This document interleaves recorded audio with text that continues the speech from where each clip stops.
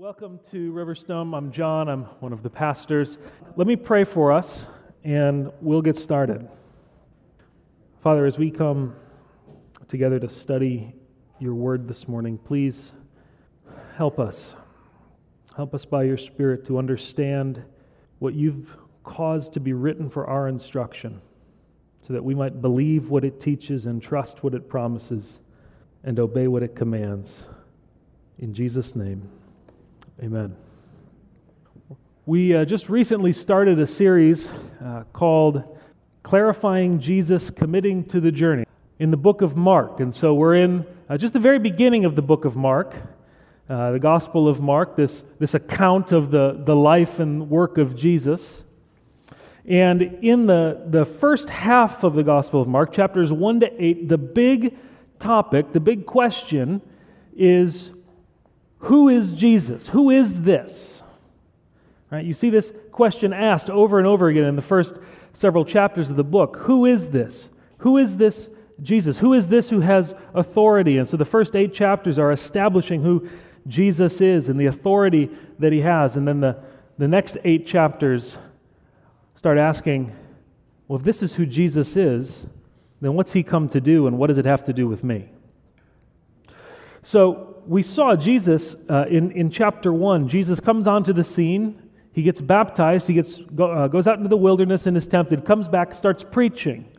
And he calls disciples, and he goes about preaching, and he's healing diseases, and he's preaching in the synagogues. And the people, when they hear him preaching in the synagogues, say, we've never heard anyone like this. They're amazed that he teaches with authority, unlike the scribes that are normally teaching in the synagogue. And he's healing people. He heals Peter's mother-in-law. He cleanses a leper, which is remarkable. And so far in the story, people are just very intrigued with Jesus. They don't know who this guy is, but he's doing amazing things, and they want to know more about him. Who is this? As we move into chapter 2 today, the tone of the story shifts as Jesus begins to come into conflict with local religious leaders. And so if you want to turn to Mark 2, that's where we'll be. If you don't have a Bible, raise your hand. Our ushers would be happy to get you a Bible. If you don't have a Bible or own a Bible, you're welcome to keep that one. It's our gift to you.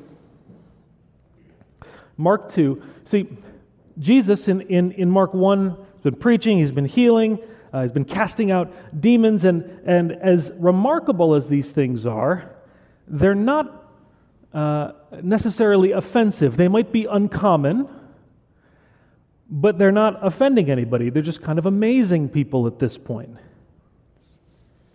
Chapter 2, Jesus is going to peel back the veil a little bit on who he is and reveal things that will get him in trouble with the religious establishment. So in Mark 2, up to chapter 3, verse 6, you have 5 stories of Jesus interacting with religious leaders. Jesus doing things and the religious leaders reacting, and then Jesus telling them a little bit more about who he is. So this morning we're going to look at the first 2 of those stories. That's going to be Mark 2, 1 to 17. These 2 stories go together because they specifically have to do with Jesus and his relationship to sin and sinners. Each of these stories has the same basic pattern. Mark kind of sets the stage for the interaction. Jesus acts. He does something. The religious leaders react to what Jesus does, and then Jesus responds to them with the lesson that he intends to teach. And what we're going to learn from these stories this morning is something that's so absolutely fundamental, foundational to the Christian faith, that it's not surprising that Mark would put it up front in his gospel. And it's the truth that Jesus is able and willing to forgive your sins. It may seem kind of basic if you're a Christian. Say, yeah, that's Christianity 101. But remember where we are in the story. These people don't know anything about who Jesus is. Jesus shows up and says, I'm able and willing to forgive your sins. That's radical. Maybe it will be more radical for you this morning than you think. So let's look at Mark 2. The first story is verses 1 to 12, Jesus healing a paralytic. Verse 1, when he had come back to Capernaum several days afterward, it was heard that he was at home. So Jesus had been out preaching, and he had come back to Capernaum right at the end of chapter 1. It says people were coming to him from all of these, he was out in the wilderness, people were coming to him from everywhere, so he goes back home after preaching, and it was heard that he was at home, and many were gathered together, so that there was no longer room, not even at the door. Word about Jesus had spread. Clearly, he was becoming somewhat of a local celebrity. He was speaking the word to them, so he was continuing to teach them. People gathering to his home, or perhaps Peter's home in Capernaum. He's teaching there. It was so crowded, you couldn't get in the door. And it says, and they came bringing to him a paralytic carried by 4 men. And being unable to get to him because of the crowd, they removed the roof above him, and when they had dug an opening, they let down the pallet on which the paralytic was lying. So these 4 guys bring their paralyzed friend to Jesus. Certainly they've heard that Jesus can heal. Right? This is one of the things that's amazing about what Jesus is doing. It's not common. He's healing people.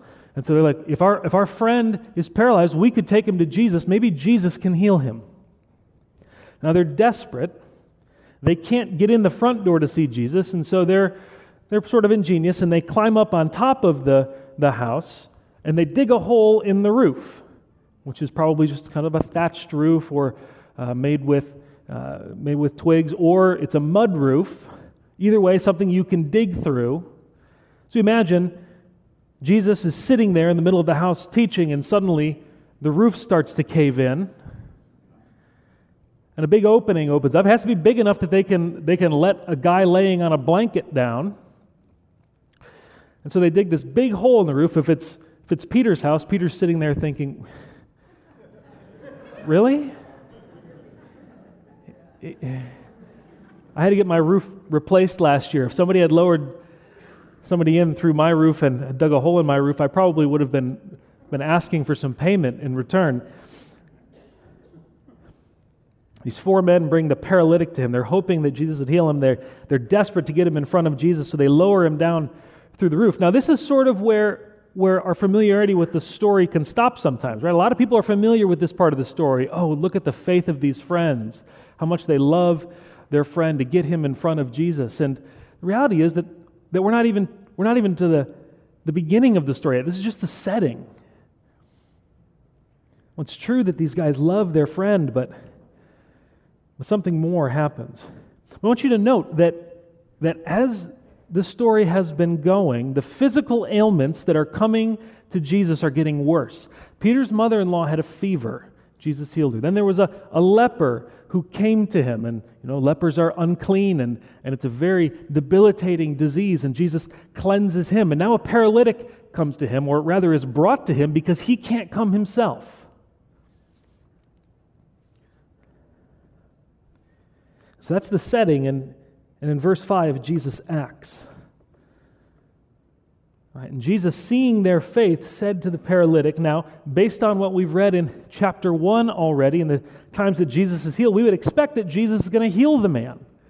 We would expect, based on where this story has gone, and remember, the first time people are hearing this story, they're not getting to go ahead and read ahead the week between sermons. They're hearing it, right?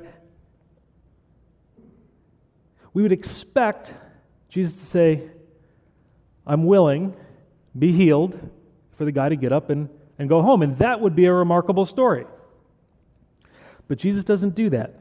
Jesus, seeing their faith, said to the paralytic, son, your sins are forgiven. That's unexpected. Why does Jesus do this? Why forgiveness? Why this man now? A couple reasons, I think.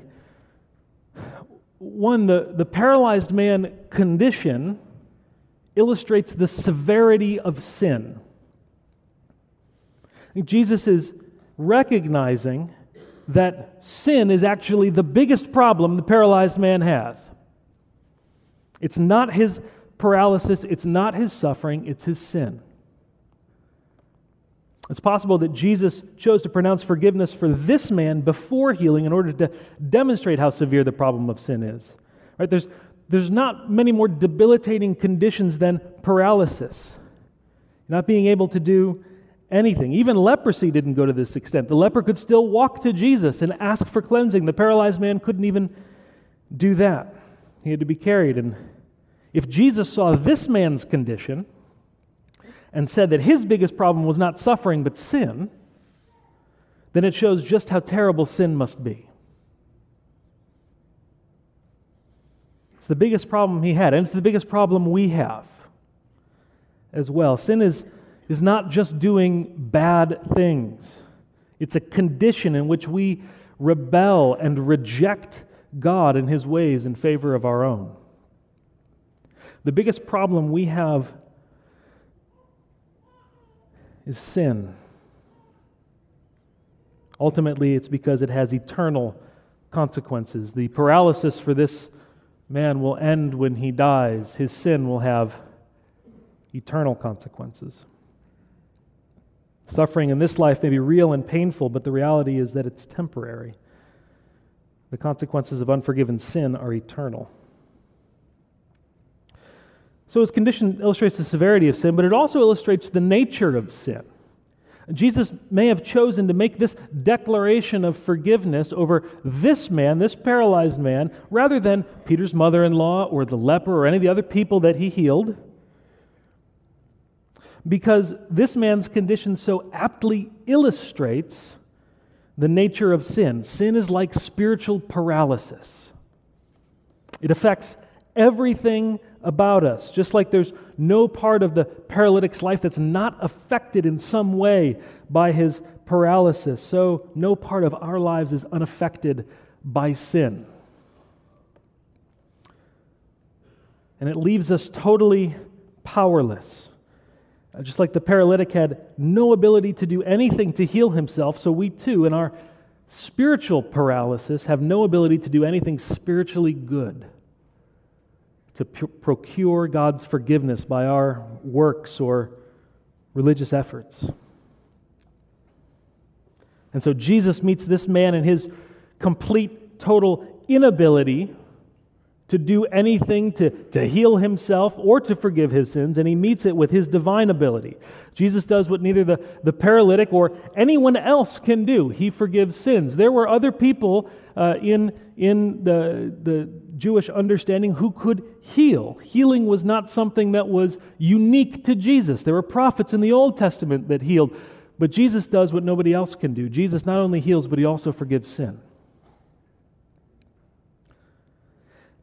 And the scribes react to this. Look at verse 6. Some of the scribes were sitting there reasoning in their hearts, "Why does this man speak this way? He is blaspheming. Who can forgive sins but God alone?" They think Jesus is blaspheming. He's speaking with irreverence or contempt for God because only God can forgive sins. And so for Jesus to forgive sins or to claim to be able to forgive sins is to claim authority that belongs only to God. And thus it's for him to claim to be God. You see, they're half right and half wrong in their evaluation of the situation. Their theology is correct. Only God can forgive sins. No one else can forgive sins, only God. Where they're wrong is their evaluation of Jesus. They say, this guy can't forgive sins, only God can forgive sins. But Jesus says, no, I can forgive sins. Which, by the way, is a claim to deity. Don't let anybody ever tell you that Jesus never claimed to be God. He claims it here. So the scribes, they're reasoning in their hearts. So they're thinking this inside themselves, saying, this guy is whack. He can't forgive sins. Who does he think he is? Jesus, knows immediately what they're thinking. He doesn't have to read their faces to try to work out what they're thinking in their minds. Immediately he knows what they're thinking. And this is how he responds.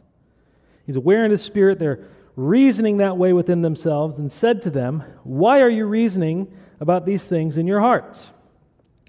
Which is easier to say to the paralytic? Which is easier, to say to the paralytic, "Your sins are forgiven," or to say, "Get up, pick up your pallet, and walk"? Right, so he asks these religious leaders a question. First of all, he's like, I know what you guys are thinking. And he asks, which is easier for me to say? Not which is easier for me to do, but which is easier for me to say? The implied answer is, well, it's easier, Jesus, for you to say, just to say your sins are forgiven, because it's not something that can be objectively verified. Right? So I could walk around saying your sins are forgiven, but my word doesn't mean anything. But the harder thing to do would be to tell the man to get up and walk, because that's something that could be immediately verified, proven true or false. So Jesus says, you're upset because I'm saying something. It would actually be harder in your minds for me to tell this person to get up and walk. And then verse 10. But so that you may know that the Son of Man has authority on earth to forgive sins, he said to the paralytic, I say to you, get up, pick up your pallet, and go home. And he got up and immediately picked up the pallet and went out in the sight of everyone, so that they were all amazed and were glorifying God, saying, we've never seen anything like this. Jesus heals this man to demonstrate, to prove to those religious leaders that he does have the authority to forgive sins. He says, you don't believe that I can do it? Watch this. The healing certainly is meant to alleviate this man's suffering as he's come to Jesus, but I think it's also meant to illustrate the nature of the forgiveness of sins. Just as the man's paralysis was an illustration of the nature and severity of sin, so the man's healing is an illustration of the nature and reality of forgiveness. Like this healing, forgiveness comes through the word of Jesus. Jesus speaks and things happen. His word is powerful. It doesn't simply describe reality. He's not simply saying, I'm aware that your sins have been forgiven. He is actually forgiving the person's sins. It creates a new reality. Just as he speaks and the man is healed, so he speaks and the man is forgiven. Like healing, this forgiveness is immediate. This is not something that's reserved for the end of your life, after your good and bad deeds are weighed in the scales of divine justice. The forgiveness that Jesus pronounces is an immediate forgiveness. It happens right then. Jesus doesn't say to the man, your sins will be forgiven in the future. At the end, he says, your sins are forgiven. Right now. Your status before God is no longer guilty but forgiven. Just as your status to this paralyzed man, your status was paralyzed and now it's well, immediately. And like this healing, forgiveness is permanent. It's not a temporary fix until the next time the man sins. When Jesus pronounces a verdict, it's a permanent declaration. So Jesus is able to forgive sins. He has the authority to do it. But is he willing to? Ability does not necessarily imply willingness. Simply because I can do something doesn't mean I will do it. My 5-year-old this morning was running around the breakfast table saying, "No one can tickle me," over and over again, which you know is code for, "Somebody please come tickle me." "Daddy, you can't catch me, you can't tickle me." To which I want to respond, "Oh, yeah, I can. I just don't want to." Until we've done it 3 or 4 times, and then I really can't anymore because I get winded. Simply because I can do something doesn't mean that I will do it. Jesus having the ability and the authority to forgive sins is one thing, but it's another question about his willingness to forgive sins and whose sins he's willing to forgive. And that's what the next story outlines in verses 13 to 17. "And he went out again by the seashore, and all the people were coming to him, and he was teaching them." So he's going back out to preach and to teach. "And as he passed by, he saw Levi, the son of Alphaeus, sitting in the tax booth, and he said to him, 'Follow me.' And he got up and followed him." Jesus has called some disciples already in chapter 1. Now he calls somebody not just who is unexpected. It was unexpected for Jesus to call fishermen to be his disciples. Now he does something that's scandalous. He calls a tax collector to follow him and be one of his disciples. Tax collectors, if you remember, at the time were often Jewish people who had chosen to work for the Roman government or the puppet governments that the Romans had set up to collect taxes, but the government didn't care how much they collected as long as they got what they were supposed to get. So the tax collectors often collected far more than they were supposed to, and they were doing it to their fellow countrymen, so they were regarded as traitors. And Jesus walks by Levi, sitting at the tax booth, and says, "Follow me." And he does. And then, verse 15, "And it happened that he was reclining at the table," that means they're having dinner, "in his house, and many tax collectors and sinners were dining with Jesus and his disciples. For there were many of them, and they were following him." So now it's not just tax collectors, it's also sinners. These are people, certainly we would say, well, everybody's a sinner. Yes, but in this time, the people who were thought of kind of publicly as sinners are those who are irreligious and immoral, and everybody knows about it. They're sinners as opposed to the Pharisees who fancied themselves as being the righteous people, the people who obeyed the law of Moses. So Jesus is having dinner with these outcasts, these people who were far from God, people who had betrayed their own people. This is scandalous. And Jesus calls them to follow him and to have fellowship with him. He's eating with them. That's a sign of great friendship, to share a meal with somebody. But I want you to note what condition they are in when he calls them. They're still sinners. They haven't changed themselves. Right? They haven't cleaned themselves up to make themselves presentable to Jesus so that they can go and eat with him. They're still sinners. Well, the scribes see this and they don't like it. When the scribes of the Pharisees saw that he was eating with sinners and tax collectors, they said to his disciples, "Why is he eating and drinking with tax collectors and sinners?" They're incensed. They're offended. Jesus is a rabbi. He should not be associating with these people.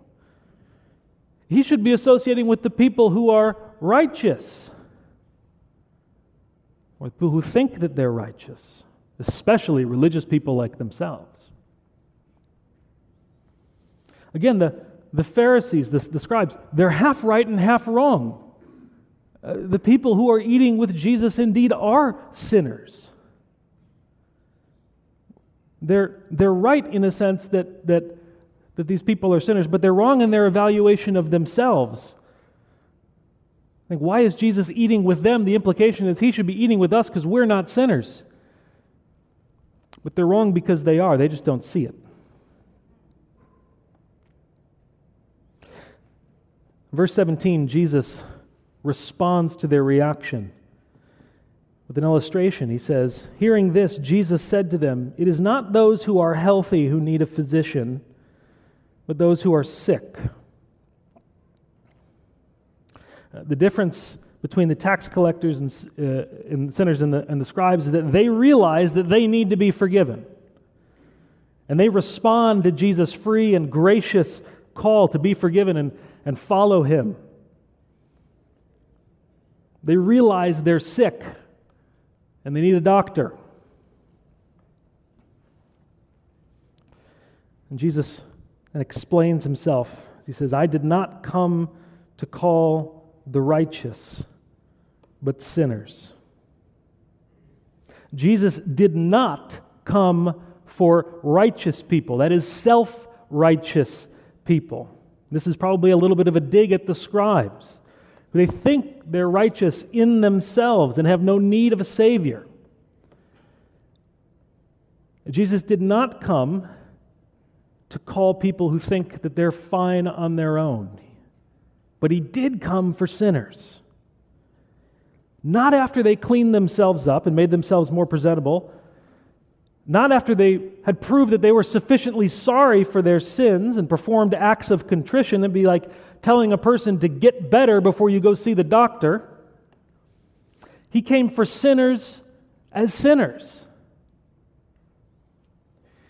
Think of the text in Isaiah 55 that we read this morning. "Oh, you who are thirsty, come and drink. Come and buy without money." How do you buy without money? Because it's a gift. You don't have to get money before you come to Jesus for salvation, to buy His forgiveness. Like the healing of the paralytic demonstrated Jesus' ability to forgive sins, so this story illustrates Jesus' willingness to forgive sinners who are still in their sins, apart from any work that they've done, any merit that they have earned, but totally as a gift of grace.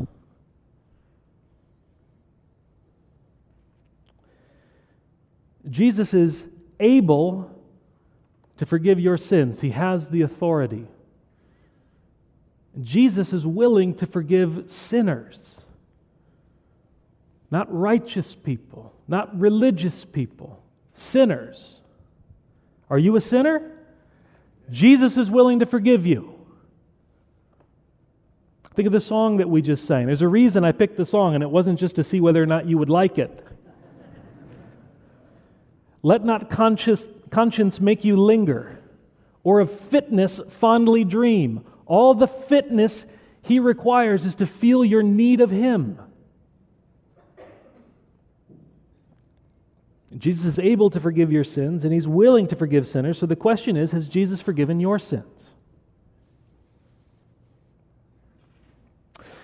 If you're a follower of Jesus and you're trusting Him alone for the forgiveness of your sins, there's some things to remember from this passage.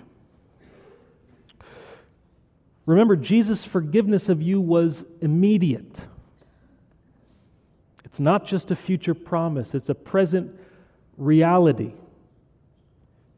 You don't have to wait in suspense to see if you're going to measure up in the end. Your acceptance with God is not something that happens on some future day and you are unsure of the verdict. If Jesus has forgiven your sins, that forgiveness was immediate.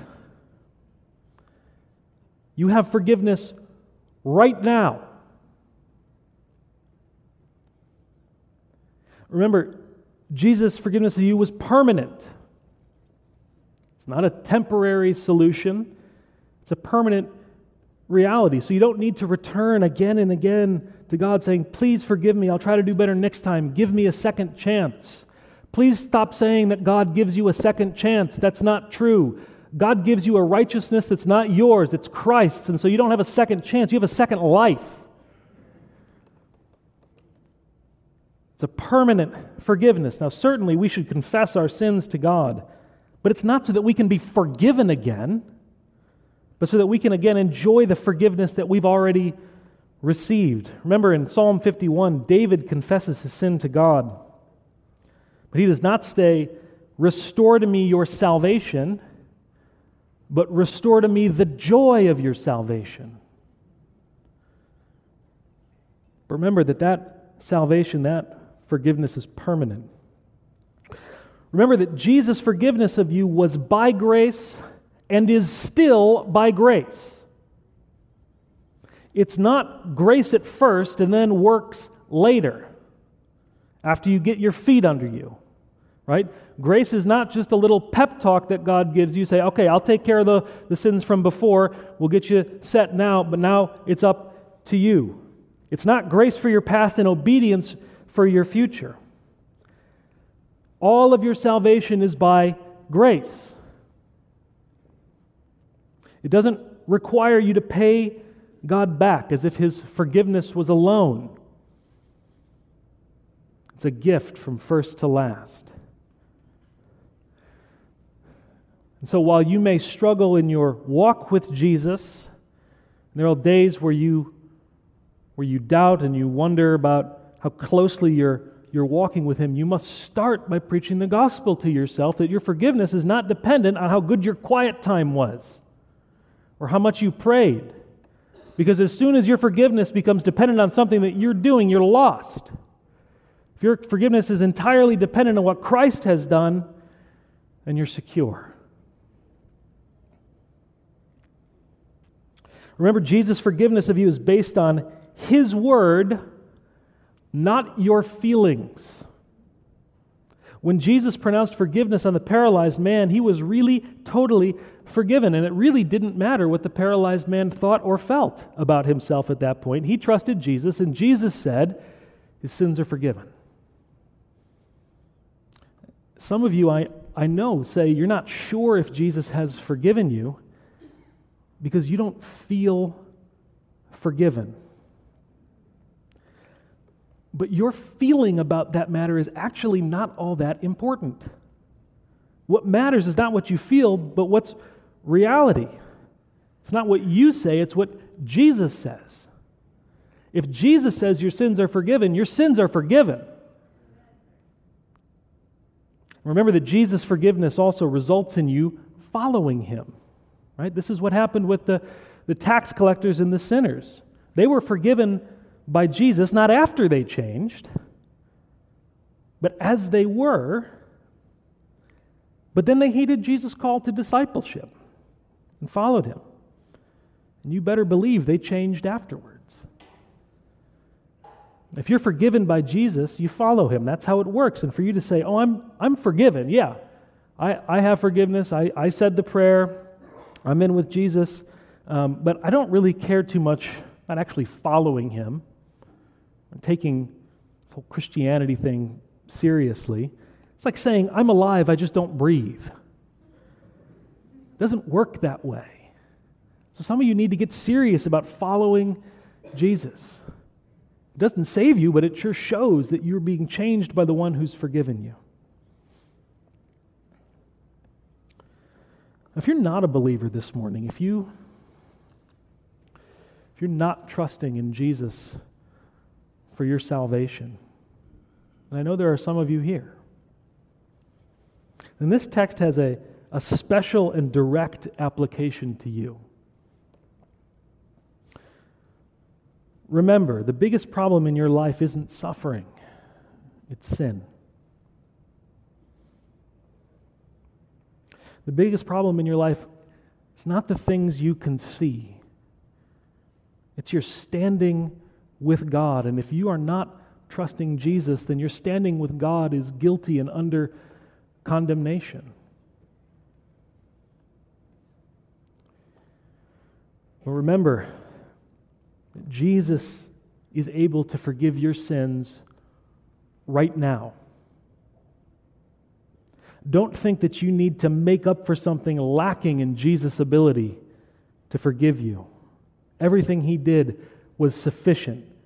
Don't think anyone else can play a part in your forgiveness, including yourself. Don't think you have to wait to see if Jesus will accept you. Sometimes we think about coming to Jesus as if we're applying to college. We have to wait to hear back after we've applied whether or not we got in. There's an immediacy. The promise. Believe on the Lord Jesus Christ and you will be saved. That's a promise of the Word of God. Remember that Jesus is willing to forgive you. You, as a sinner. Not as somebody who's come to church enough that Jesus might like them now. You, as you are, as a sinner. You don't need to clean yourself up or become less sinful before Jesus will take you. If you were paralyzed and I told you there was a doctor who offered you a permanent, immediate, free cure that you could have right now, a cure that had been tried over and over again with millions and millions of people over thousands of years who have affirmed its power and it's never failed, you would be absolutely foolish not to avail yourself of the remedy. You would not think that you somehow need to get healthier before you come and undergo the treatment. You wouldn't not wonder what other people might think of you for coming to try the treatment. You wouldn't think you need to do more in order to be worthy of it. You'd simply do it because you know how desperate your situation is. Do you recognize that you're a sinner and that you need forgiveness? On the basis of the authority of the Word of God, Jesus offers Himself to you right now to be your Savior. You're exactly the kind of person Jesus came to save. Remember that Jesus' forgiveness is free, but it's not automatic. You need to cease trusting in yourself or others and place your trust entirely in Jesus. Like Levi, you need to heed Jesus' call and commit to follow Him. Don't think, I can't come to Jesus yet because I don't know how to follow Him. You're getting the order wrong. First come to Him, then learn to follow Him. It's always both, but it's always in that order. First forgiveness, then following. And so why wouldn't you place your trust in Jesus this morning to receive the forgiveness of your sins and commit to follow Him? Like the hymn we sang says, this is the offer and promise of the gospel. Come, ye sinners, poor and needy, weak and wounded, sick and sore, Jesus ready stands to save you. Full of pity, joined with power. He is able. He is able. He is willing. Doubt no more. Let's pray.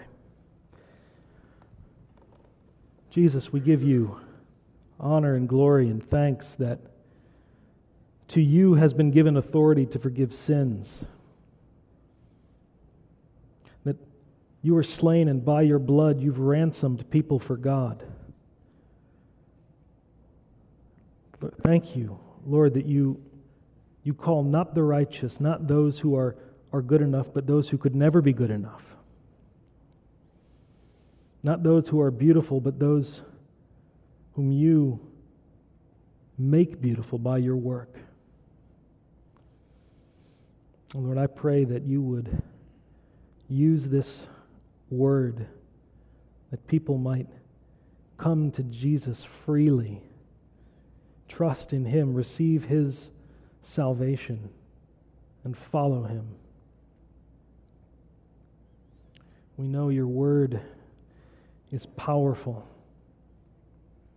It divides soul and spirit, joint and marrow. It judges the thoughts and intentions of our hearts. It lays us bare before you. And so, Lord, I pray that your word would do its work among us by your Spirit. In Jesus' name, amen. Have a wonderful day.